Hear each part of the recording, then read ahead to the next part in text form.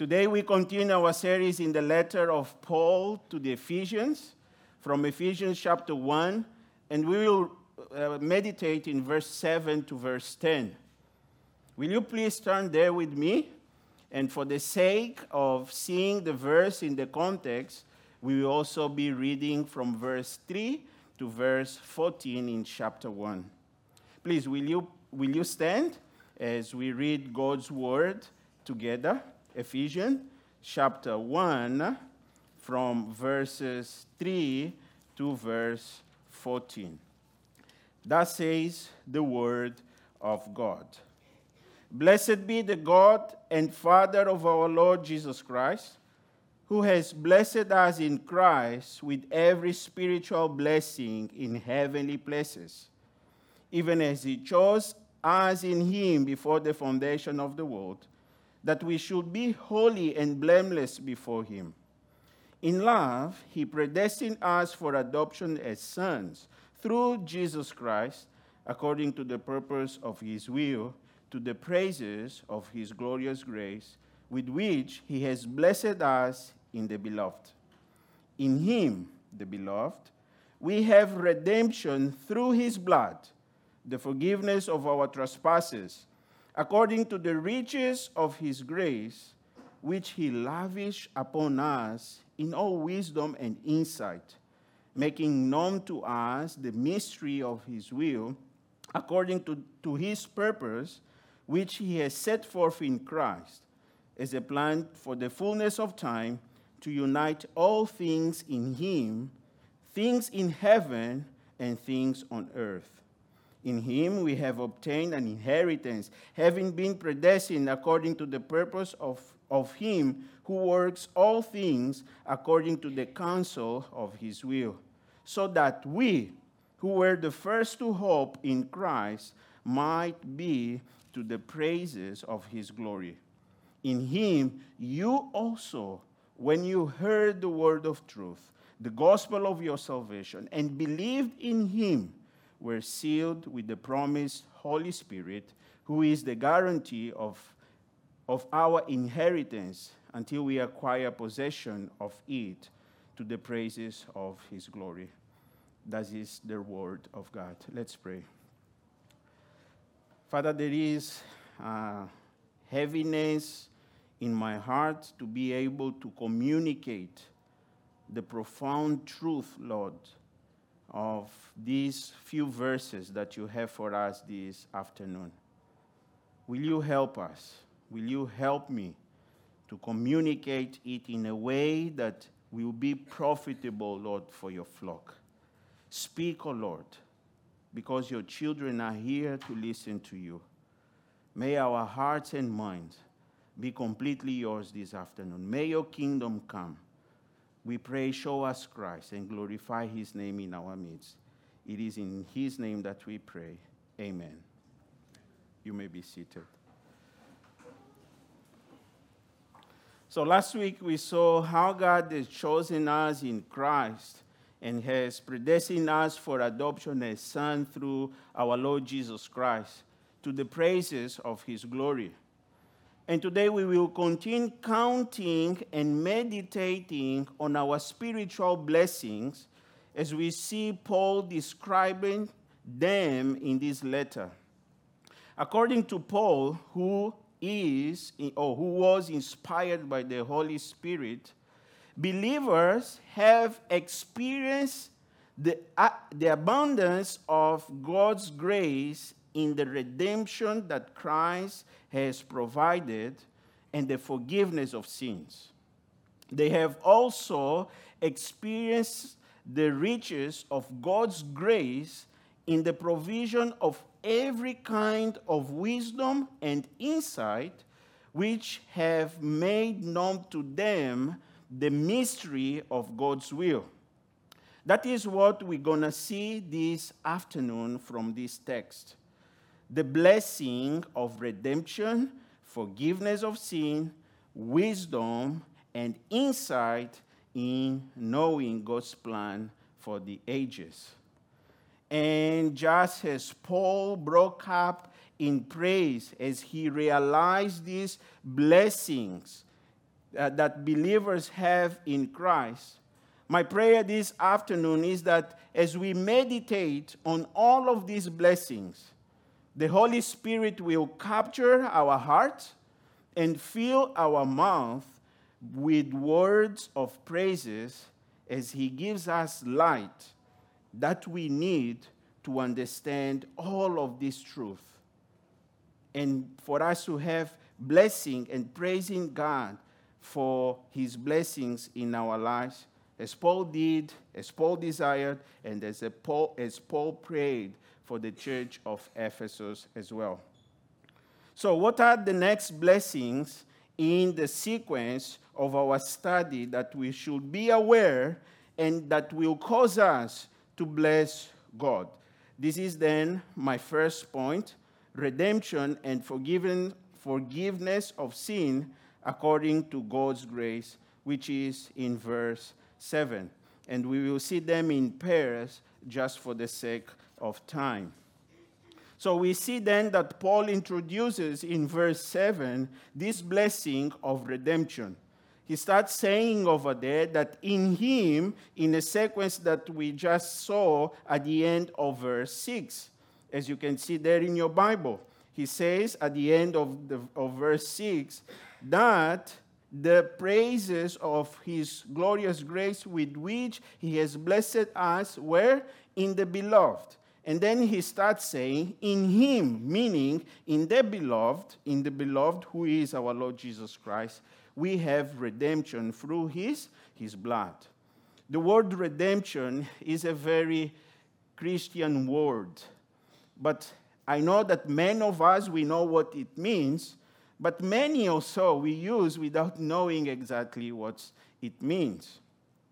So redemption means to be delivered by the payment of a price. So it is important for us to have this concept, the right concept in our mind. And then you can ask, to be delivered of what?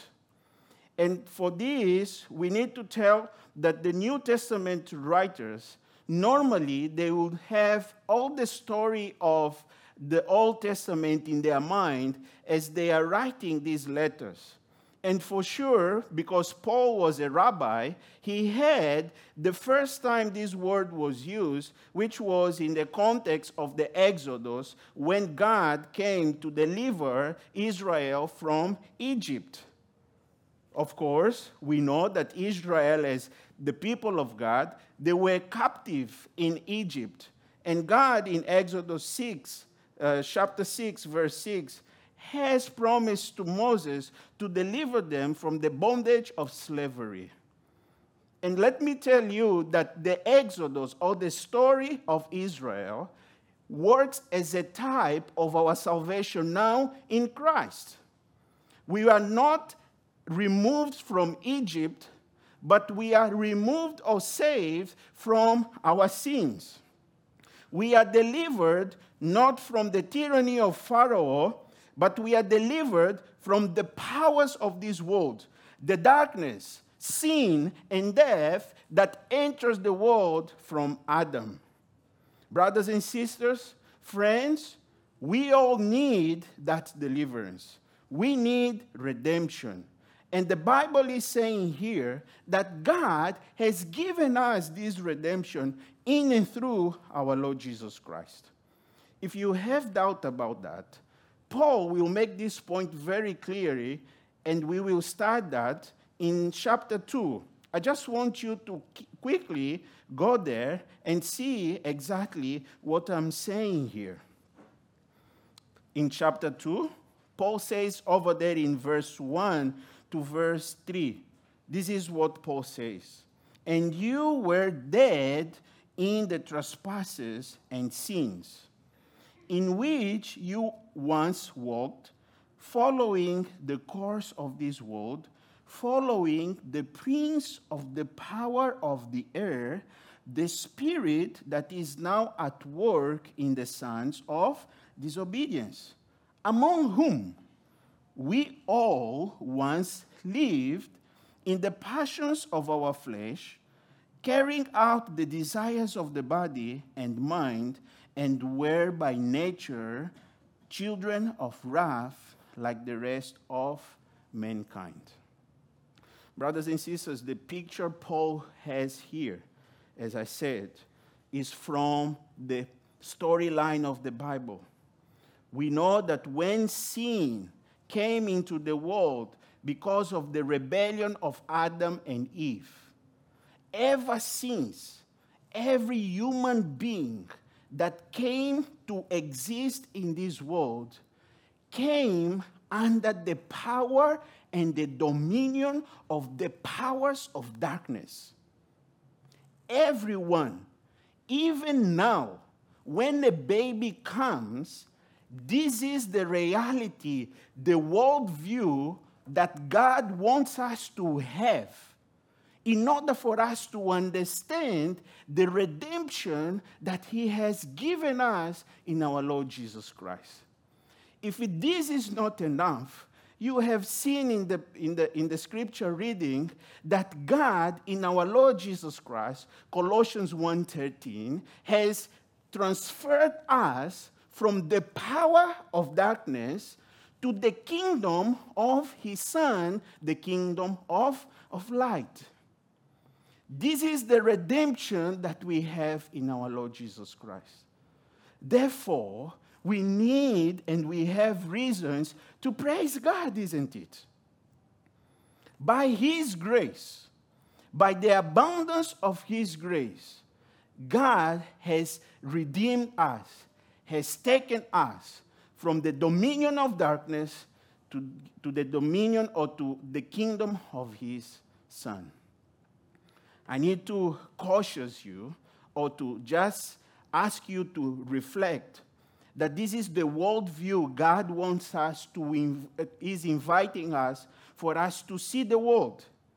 Everyone that has not received Christ in his or her life is still under the dominion of the powers of this world. And it's not only that. If you can imagine the brokenness that was there in Israel, how they would suffer by the mistreatment of the Egyptians. There was a lot of brokenness. But it is not only them that face brokenness. Today, we live in a broken world, isn't it? Every place you can turn, there is a broken relationship. We are living in this corrupt world, in the system that there is no any hope. And the Bible says that God, in our Lord Jesus Christ, has redeemed us, has delivered us in and through what the Bible says there in verse 7, his blood. We say that for redemption to exist, a payment of a price needs to be also satisfied. And what was the payment that Jesus gave to redeem us? The Bible says that through his blood. And here, we need to understand that Paul is using a metaphor, okay? He's using a figure of speech. The blood really means Jesus' sacrificial death for us at the cross of Calvary.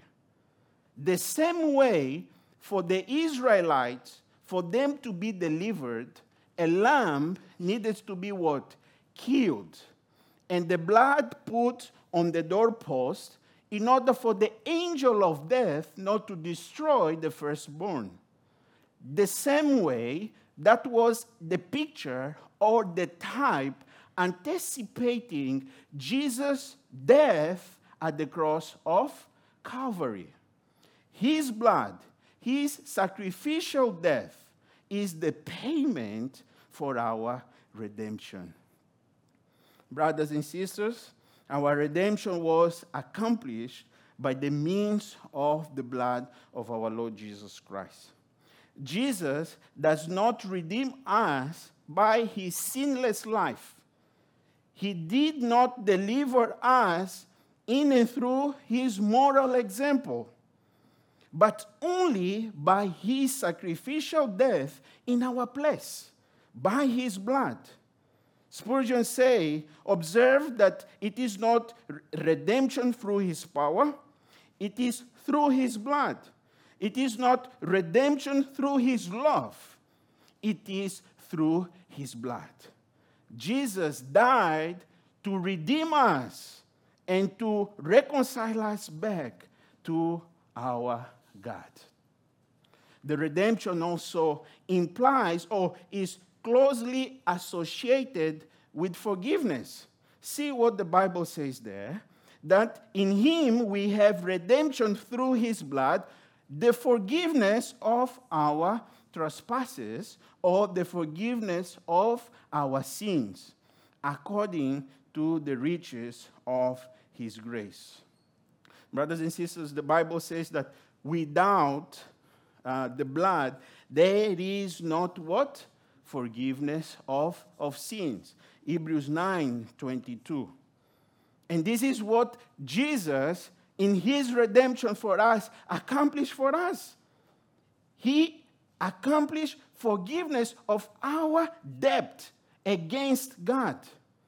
Isaiah says that Isaiah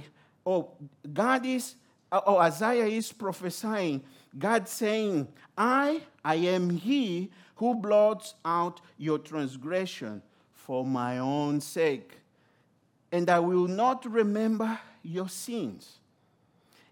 Through the blood of our Lord Jesus Christ, we are forgiven.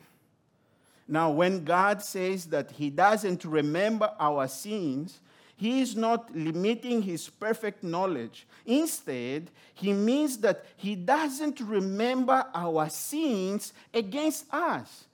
There is not a bill that we need to pay anymore. God knows that we have sinned, but he does not allow that sin to impact his relationship with us. Why? Because the blood of our Lord Jesus Christ speaks in our behalf before the throne of justice. Jesus will say before God, Lord, Father, I paid, forgive them. Father, I paid, forgive them. Father, I prayed with my life, forgive them. This is a reason, brothers and sisters, that we have to glorify God, to bless his name. We are forgiven. We are forgiven.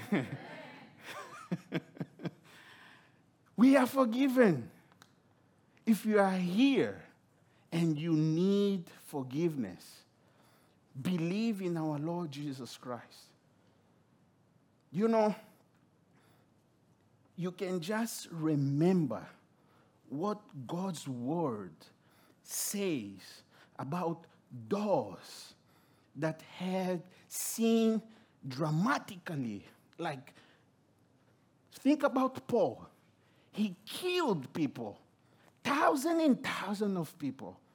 But the blood of our Lord Jesus Christ is sufficient for Paul.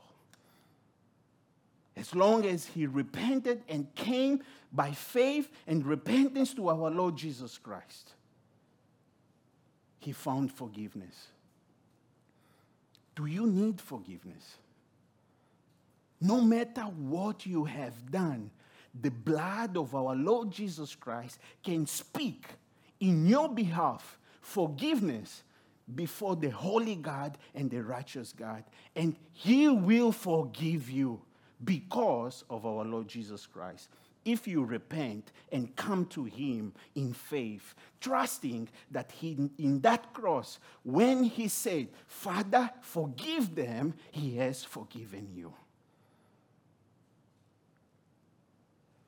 You remember Pastor spoke about Corrie ten Boom and the jailer, I don't know, some weeks ago. Just imagine the guilt in the heart of that jailer, of many lives that he has taken. But because he heard the gospel, because he heard that Jesus Christ has paid for his sins, he believed and he was forgiven. And even Corrie ten Boom needed to extend forgiveness to him as well. The blood of our Lord Jesus Christ is the payment for our redemption. He is also the very blood that speaks forgiveness before the throne of grace.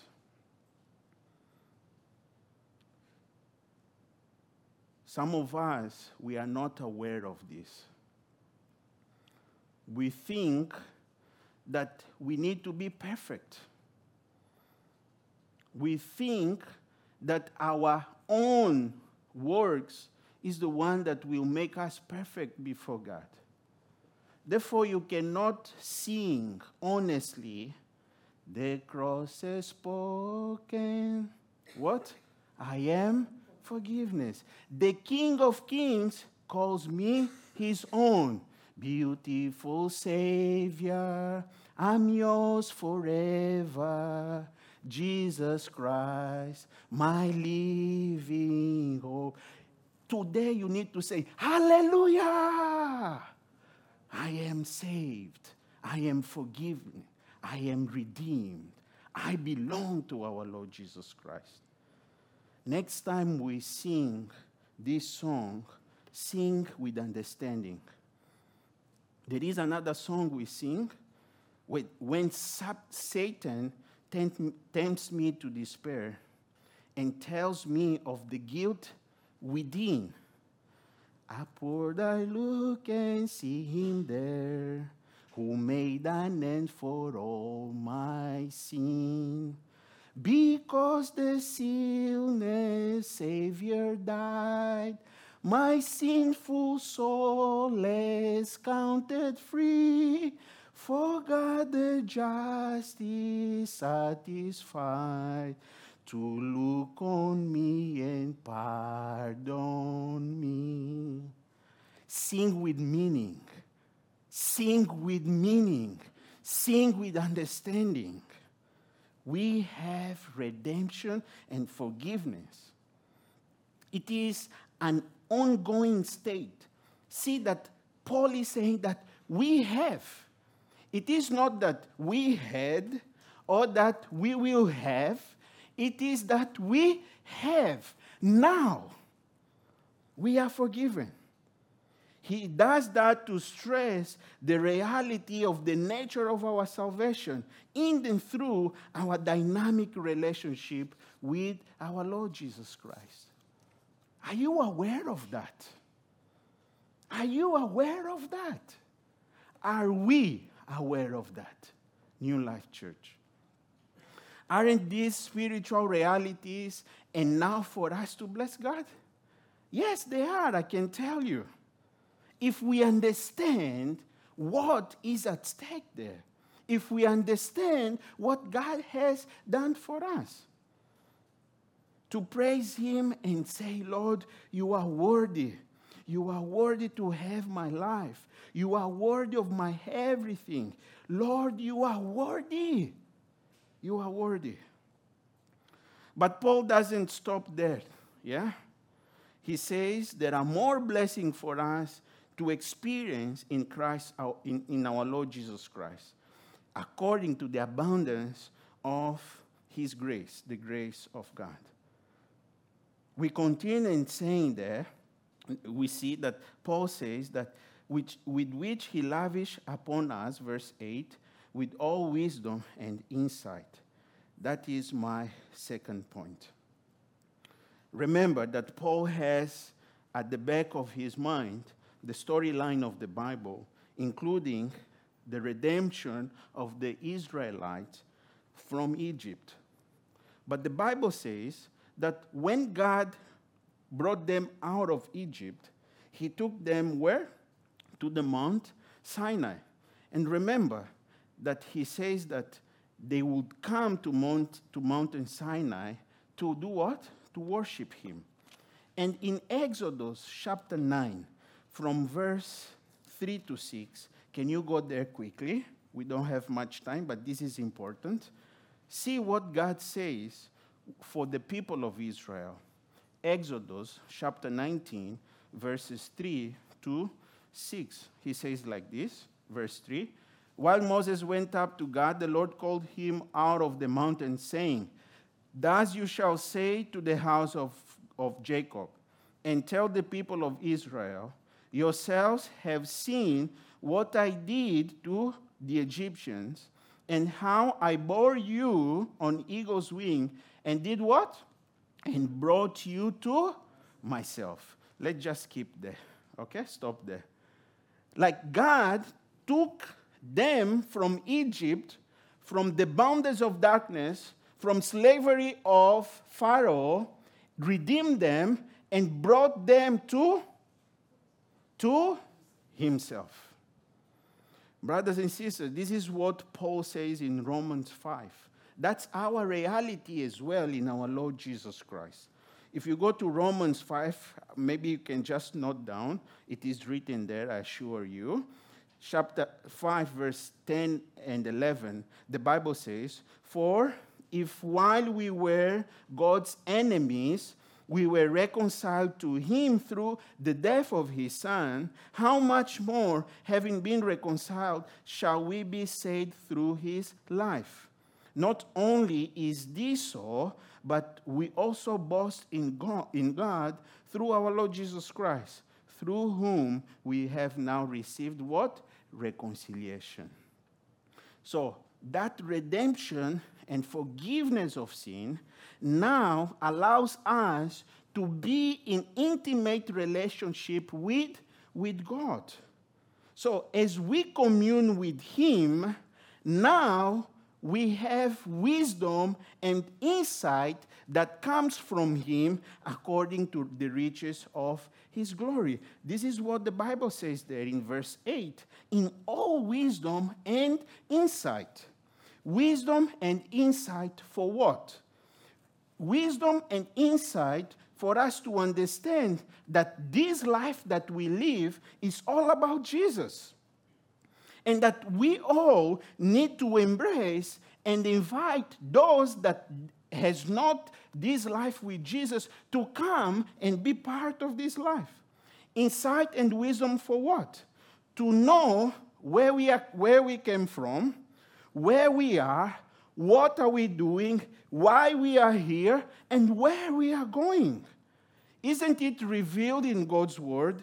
Isn't it revealed in the wisdom that God has given us in his word? Wisdom and insight for what? For us to know where the history of this world is going. We are going somewhere according to God's word, and he is inviting us to have these lenses for us to see life according to his eyes. This is the wisdom and insight that he is offering us. Again, we gain insight into the fact that God no longer holds us guilty from our sins because Jesus paid for it or for them with his sacrificial death, and discern that we have a new freedom, that we are free. Free for what? Free in Christ, not to go there and live our lives the way we want, not to go there and think that we can sin because the forgiveness has been given. It is not an excuse for us to go and sin, nor for us to live for ourselves and self-consumption. But we have this freedom to serve God and his kingdom.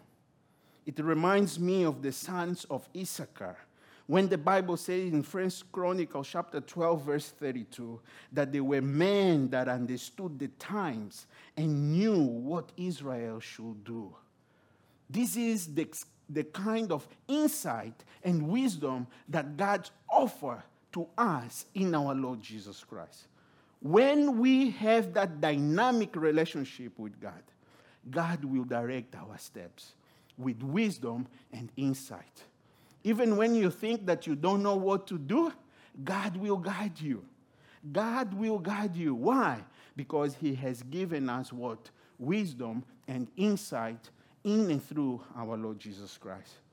Isn't this enough for us to bless God? But it doesn't stop there. Okay? This is only the starting point. Because the next verses show that this wisdom and insight that God gives us according to the abundance of his grace is for the purpose for us to understand his mind, his way of thinking, and his plan for the ages. See with me there verse 9 in our passage. And this leads me to my last point, which is that the wisdom and insight that we receive from God is for revelation of the mystery of God's will. Verse 9 says, making known to us what? The mystery of his will. This word mystery can mean, or we can misunderstand if we input our own understanding or our common understanding of this word. But let me say that what is the content of that mystery? He continues and saying, verse 10, okay, let me read from verse 9. Making known to us the mystery of his will, according to his purpose, which he set forth in Christ to do what? Verse 10 is very important. As a plan for the fullness of time, to do what in the fullness of time? To unite all things in him who? Christ Jesus, things where? On earth and things on earth. This is what God is doing. He is uniting or bringing all things in heaven and on the earth in a coherent whole for himself under the headship of our Lord Jesus Christ. So the word mystery, according to the Bible, means that something that was hidden in the past in God, that human beings cannot discover or understand it through their own ingenuity, or study. In other words, we cannot know these things apart from God's revelation. And guess what? The Bible is saying here that in Christ, God has given us this, or has revealed to us this mystery. He gave us the grace for us to know it. He has now revealed his mystery to us through the prophets in his words, through the apostle in his words. We will deal with that later on again, but I just want you to see that even here in Ephesians. Turn quickly to Ephesians 3. We will read quickly from verses 1 to verse 6. That says the word of God. For this reason, I, Paul, a prisoner for Christ Jesus, on behalf of you Gentiles, assuming that you have heard of the stewardship of God's grace that was given to me for you, how what? The mystery was made known to me by what? Revelation, as I have written briefly, meaning what he wrote in chapter 1 and 2. When you read this, you can perceive my insight into the mystery of Christ, which was made known to the sons, which was not made known to the sons of men in other generation, meaning the past, and as it is now being revealed to his holy apostles and prophets by the Spirit. What is this mystery? In the context of Ephesians, this mystery is the Gentiles are fellows heirs, members of the same body, and partakers of the promise in Christ Jesus through the gospel. Now you need to follow me here, and we will be ending soon, okay? So in the context, Paul is saying that unity, okay, that unity that God pretends, bringing things on heaven and earth together, has a reflection in the unity of Jews and Gentiles. Now, can you think of one of the most basic things to human existence than the reconciliation and healing of ethnic divisions, meaning different people group that normally don't like one another? Isn't this the very fact of wars that we have even today? Now, God is saying that because of the gospel, these two different people groups will come what? Together. Why? Because this is what God is doing. He is uniting heaven and earth, okay, in our Lord Jesus Christ. So, it is nothing new under the sun. It was there in the Paul's days, and it is present today also in the church, or in the church of Ephesus. That is why you will see Paul using a lot of this language of oneness and unity in this letter. Why? Why is Paul saying to the Ephesians and to us today that we need to strive for unity? Because this is what God is doing. He is uniting all things in heaven and all things in the earth under the headship of our Lord Jesus Christ. This truth has been there in the Bible, throughout the Bible, from the first page to the last. This is our story. This is the story of all humanity.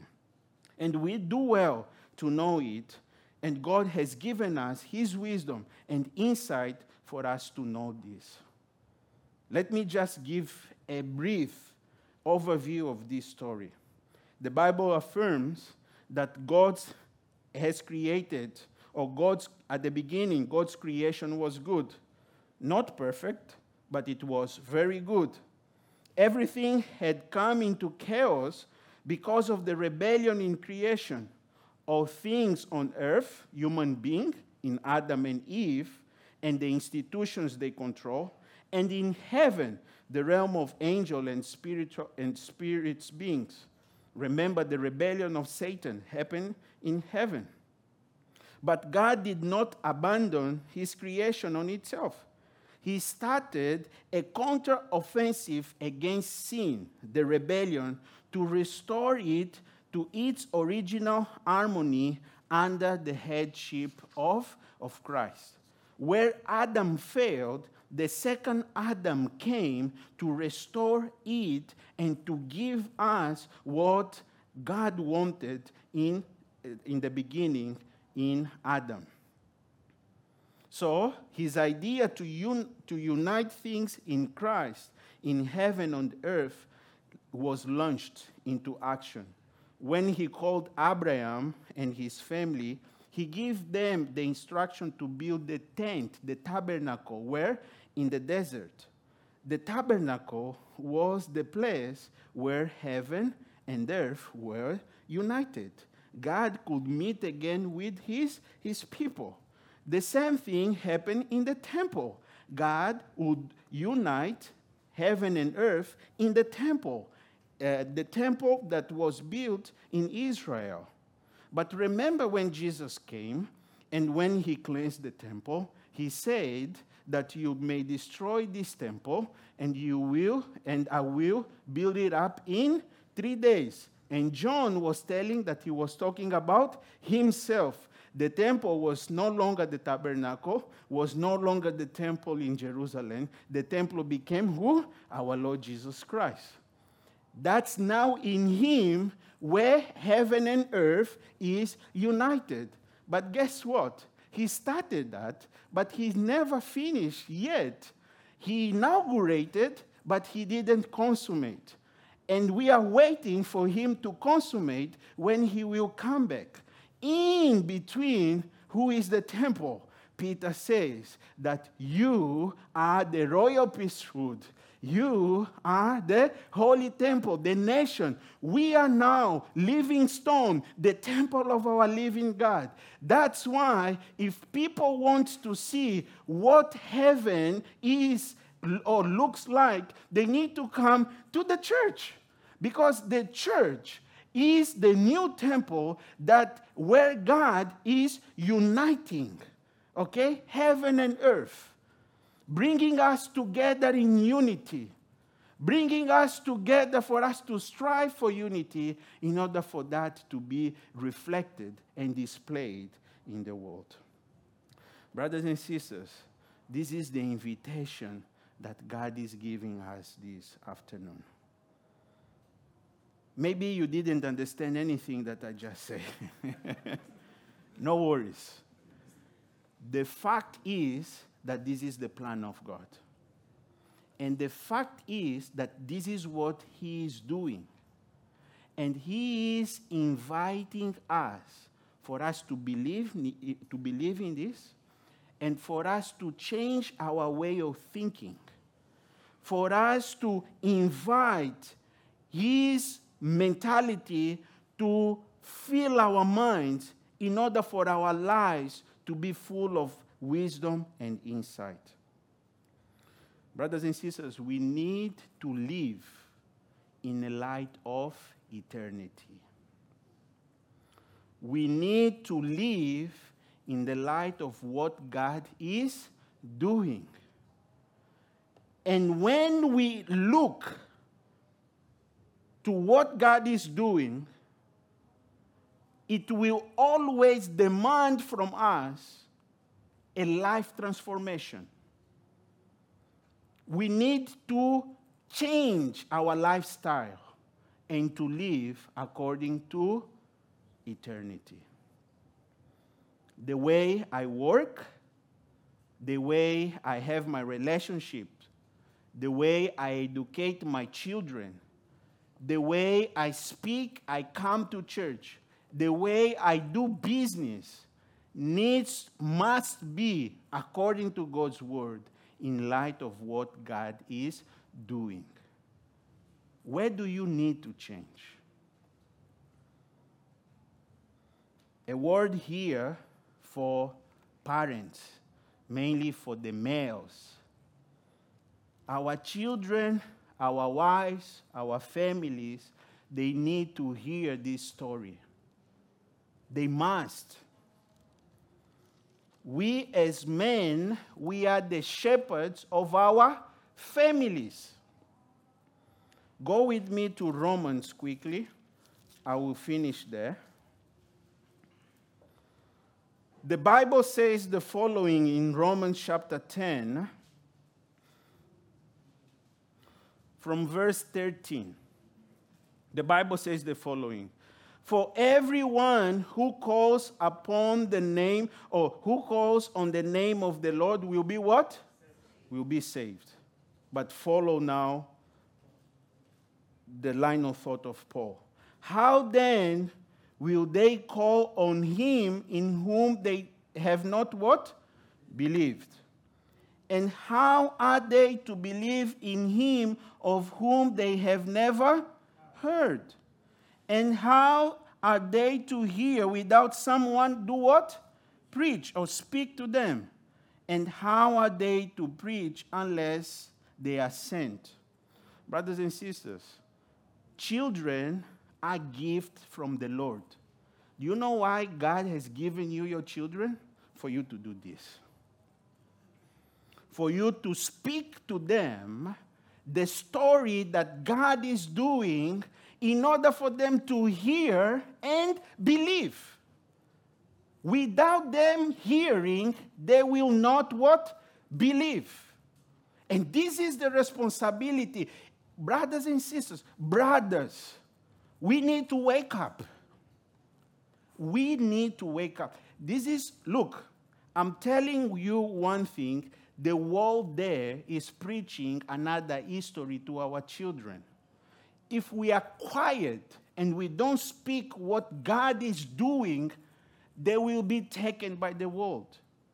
But there is power in the words that God has given us to reconcile them, to redeem them from this dark world into his marvelous light in our Lord Jesus Christ. But for that to happen, we need to preach the good news unto them. There are many reasons for us to bless our God. He has redeemed us. He has forgiven us. He has given us what? Insight and wisdom for us to know how to live this life and for us to know and understand what he is doing and arrange our lives to align with that in order for us to see the kingdom of God. And when he comes, we will see him as he really is. Amen? Father, I know that there are more for you to speak to your children. Dear Holy Spirit, we just ask you to help us acknowledge and not resist your word and your work in our hearts. To understand that you are worthy, O Lord. You are worthy of us giving up anything in this life and to follow you. As Paul prayed, we pray as well, Lord. Open up our minds for us to understand the scriptures. Flood the eyes of our hearts with light so that we can comprehend your calling in our lives and understand that we are going somewhere and that we are here, O Lord, for the sake of your kingdom. Father, will you find in us people that are humble, people that will not resist your word, people that will desire to seek you and to live a life that is meaningful, not only for the sake of this world, but with our eyes, O Lord, in eternity, so that we can know how to navigate the waters in this side of eternity. Receive all the glory. Receive all the honor. Because you have said, O Lord, that at the mention of the name of our Lord Jesus Christ, every knee shall bow in heaven and on the earth, and every tongue confess that Jesus Christ is the Lord. May we, as individuals, families, and faith family, declare that Jesus Christ is the Lord. It is in his name that we pray. Amen.